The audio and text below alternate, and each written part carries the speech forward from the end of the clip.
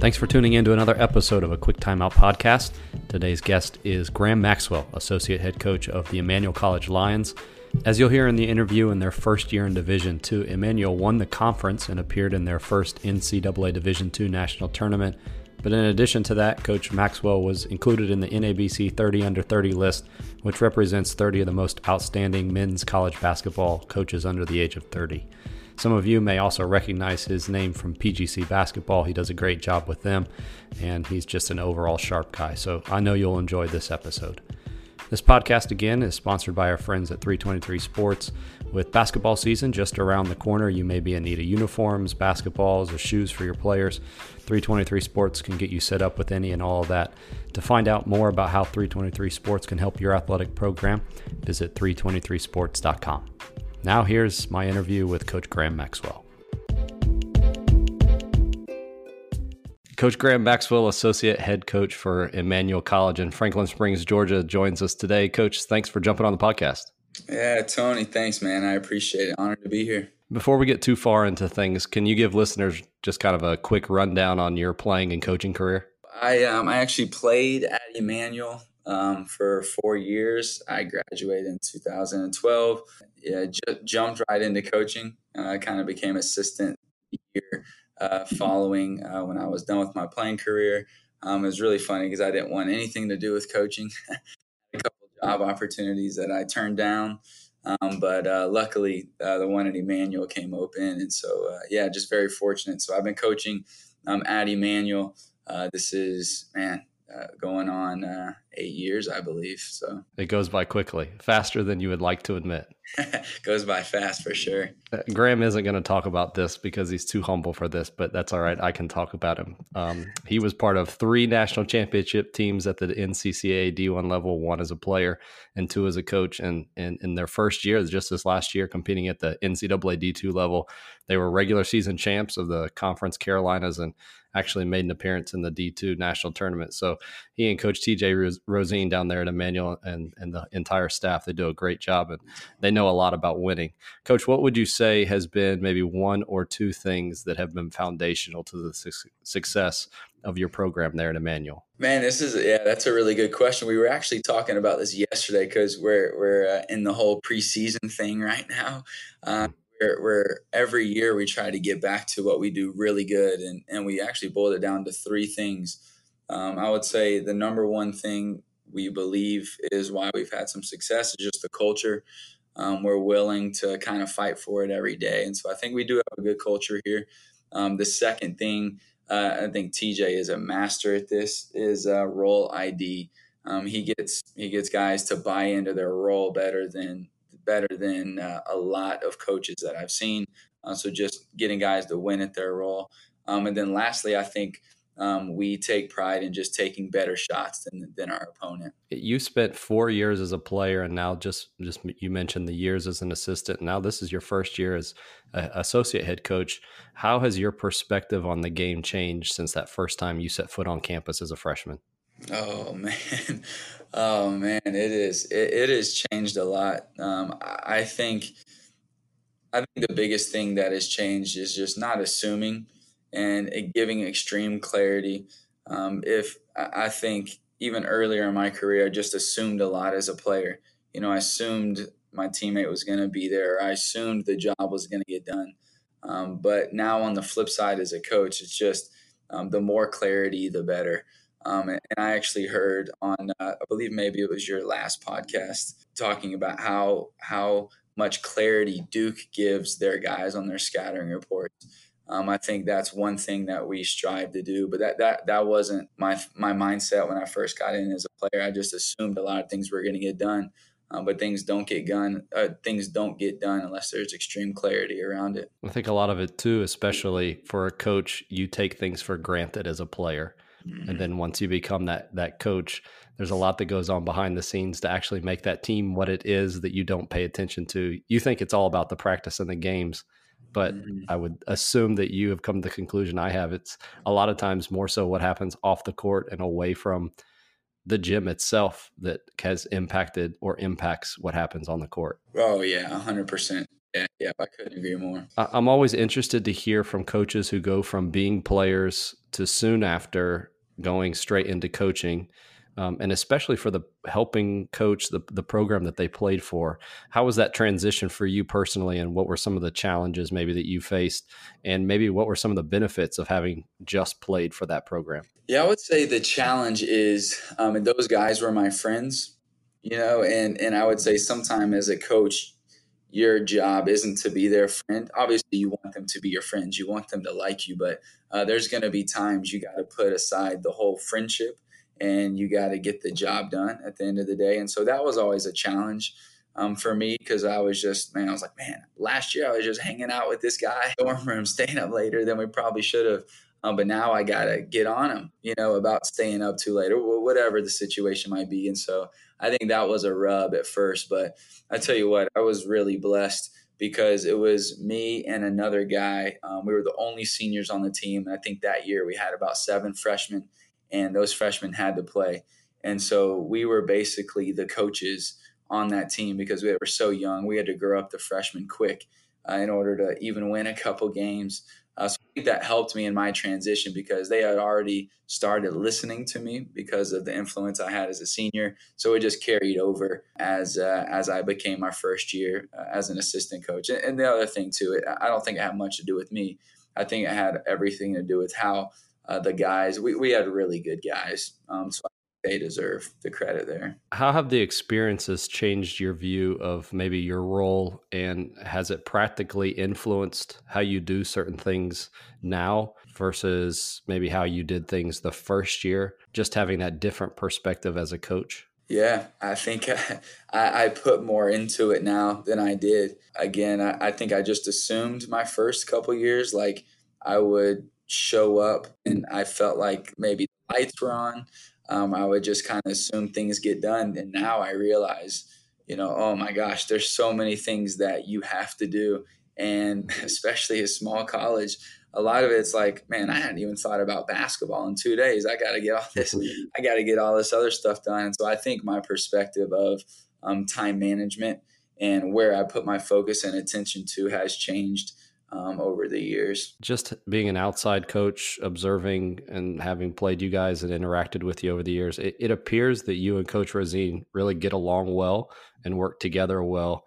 How would you describe that relationship, and how has he impacted your coaching career and your life in general?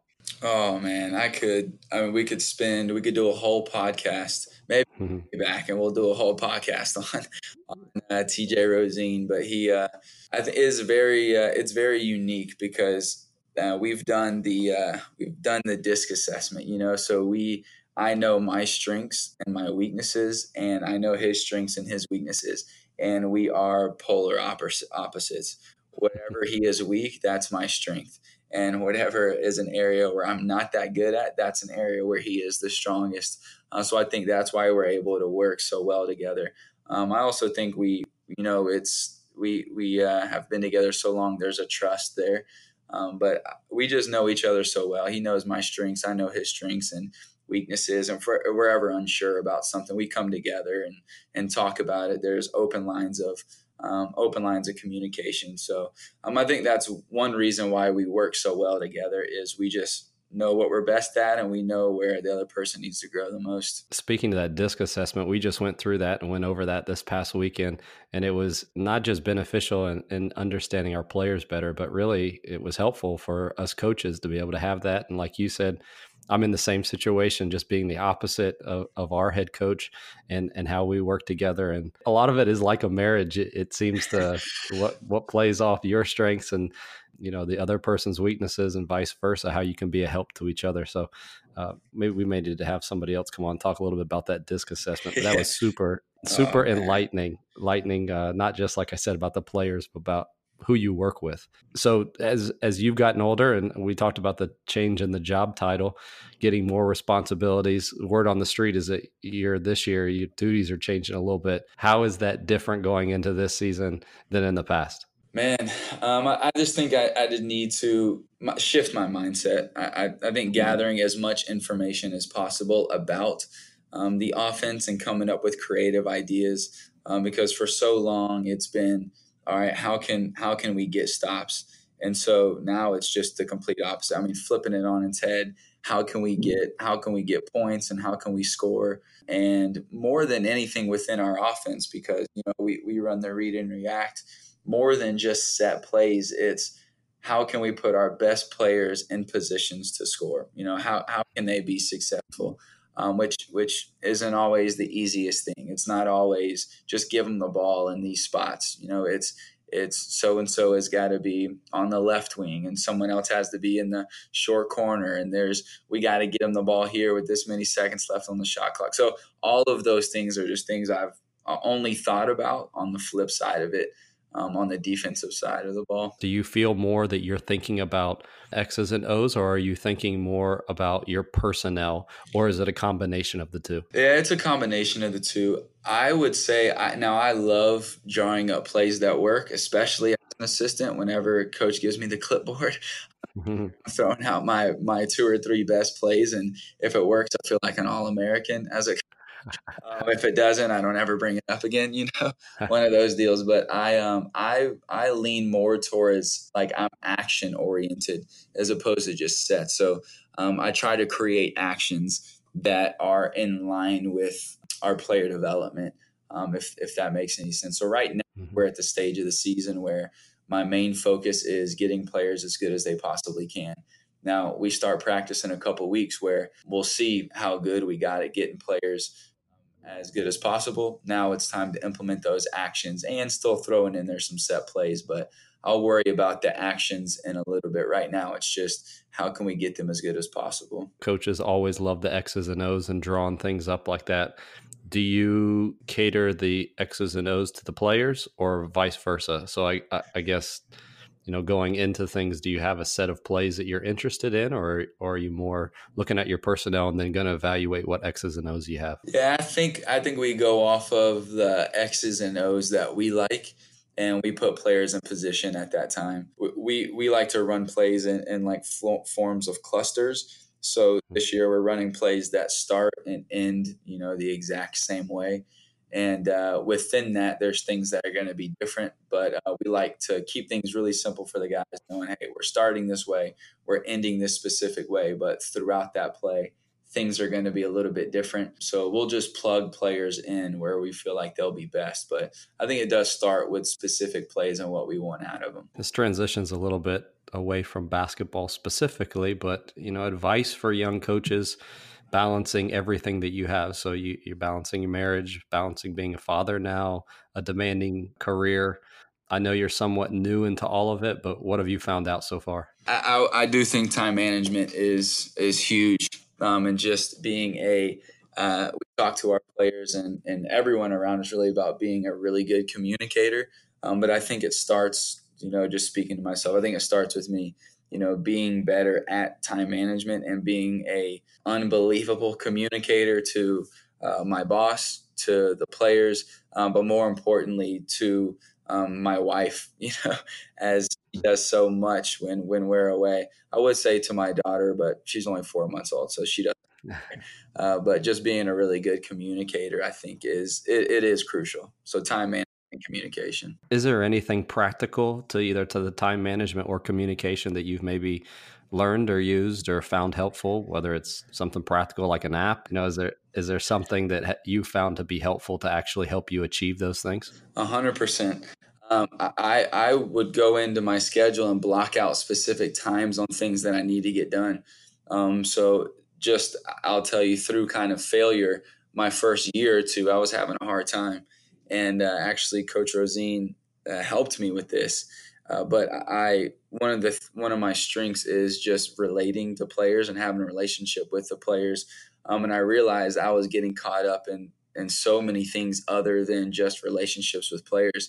And so I actually had to go into my schedule and say, meet with Steven today, or meet, and not just say today, like meet with Steven for 30 minutes from 2:30 to 3, or meet with Zach from 4 to 5. And so I found myself, I had to, if it was going to get done, I had to put it into a schedule. So go in and block out, one of my roles is paperwork. And so maybe from 2 to 3 today, I got to go in and my only focus is filling out paperwork and doing things so we can have a smooth season. So actually going into your calendar and not just saying you're doing it today, but going into your calendar and blocking out specific chunks of time in order to get those things done. I'm interested to hear from a parent. And again, you're new into it, but still, do you feel like your perspective with your players has changed at all since you have your own child now? It is. I would say it has. Maybe I've always been kind of soft. I'm an emotional kind of softy guy, but so I feel like I've been that way with our players a lot. But I kind of just show more love to our players. I would say, I'll tell them how much more I appreciate them. I tell them the things that they're doing good, but also I find myself teaching some more life lessons. Like I don't want things to pass us by, anymore. Like I feel like if there's something that needs to be coached up or talked about, then I find that more as like an urgent thing. Like, man, this can't wait till tomorrow. I got to teach that life lesson today. So I think those two things: showing more love and just being more urgent with the coachable moments. I'm not an expert on this. I'm rather new into it as well, but I've had the same experience. I feel like you almost go full circle. You've been a player, and so you know how the players want to be treated once you become a coach. And then over the years, you become more like a coach and rigid, and you coach. And then once you have a kid, then it goes back to, understanding the feelings of the players. Yeah. And life is just kind of an entire circle there. Mm-hmm. Kind of finishing up here, just 1, 2, or 3 things as far as just being the kind of assistant that is helpful to a head coach, furthers the program. What would you say, characteristics wise, things that have kind of carried you along in your career there at Emmanuel? I'll give you 3 things. I think there's a lot of things, but just kind of nailing it down to 3 things that I have worked my way through. I'm still not there yet, but if I would, kind of boil it down to 3 things, I think the first thing is just being loyal to the program and being loyal to your head coach. Because if I was a head coach, one of the first things I look for is a loyal assistant. So I think the fact that TJ knows I'm extremely loyal kind of takes a burden off his plate. We both know we're going in the same direction. So being loyal is I think it's invaluable. I would say that's the first thing. The second thing, I've talked about this a lot, but I believe as an assistant coach, one of the most important job titles we can have is being the culture keeper. We're kind of more in the weeds than the head coach in terms of mixing it up with the players and kind of getting their true emotions and raw feelings. And so it's on me to be the culture keeper of the program, to kind of direct guys in the right direction and tell them where they're going the wrong way, or to coach them up in a loving way. So I think, or just to keep the energy upbeat and positive, or if it means going to the head coach and saying, hey, coach, we need to mix it up and do this today. Here's what I'm hearing from the guys. Here's the beat of the program that I'm feeling. So I would say, those 2 things. And then I think these are kind of combined. You hear it a lot, like, don't be a yes man. Honestly, that's something I've had to work through a lot throughout my career. Over the past couple of years, I feel like I've done a lot better job. But, the head coaches and other coaches in the program, some people need pushback. Not every idea is a great idea. If we implemented every idea we came up with, we might be in trouble. We might in that many games. So just being able to push back or saying, I don't necessarily agree with that behind closed doors. And then, out in front, obviously we're on the same page, which steps back into that loyalty piece. But I think the second part of that, not being a yes man is being willing to bring ideas. Even though I would say 95% of my ideas are rejected, I still feel at the end of the day I'm adding value because I'm giving our other coaches on staff and our head coach something to think about. That's not always something that's on the front of their mind. So yeah, just be loyal, be a culture keeper, and don't be afraid to bring ideas or give some pushback. That's great stuff. That's Graham Maxwell, Associate Head Coach at Emmanuel College. Coach, thanks again for taking the time to come on the show. Yeah, thanks, Tony. I appreciate it. Just really quickly, if you haven't heard yet about Anchor, it is the easiest way to make a podcast. It's free. There are creation tools that allow you to record and edit your podcast right from your phone or computer. Anchor will even distribute your podcast to Spotify and Apple Podcasts and other platforms so your show actually gets heard. You can even make money from your podcast, no matter the size of your audience. It really is everything you need to make a podcast all in one place. So download the free Anchor app or go to anchor.fm to get started. That'll do it for this episode. Be sure to hit that subscribe button if you haven't already and share the podcast with your coaching friends to help us grow the game.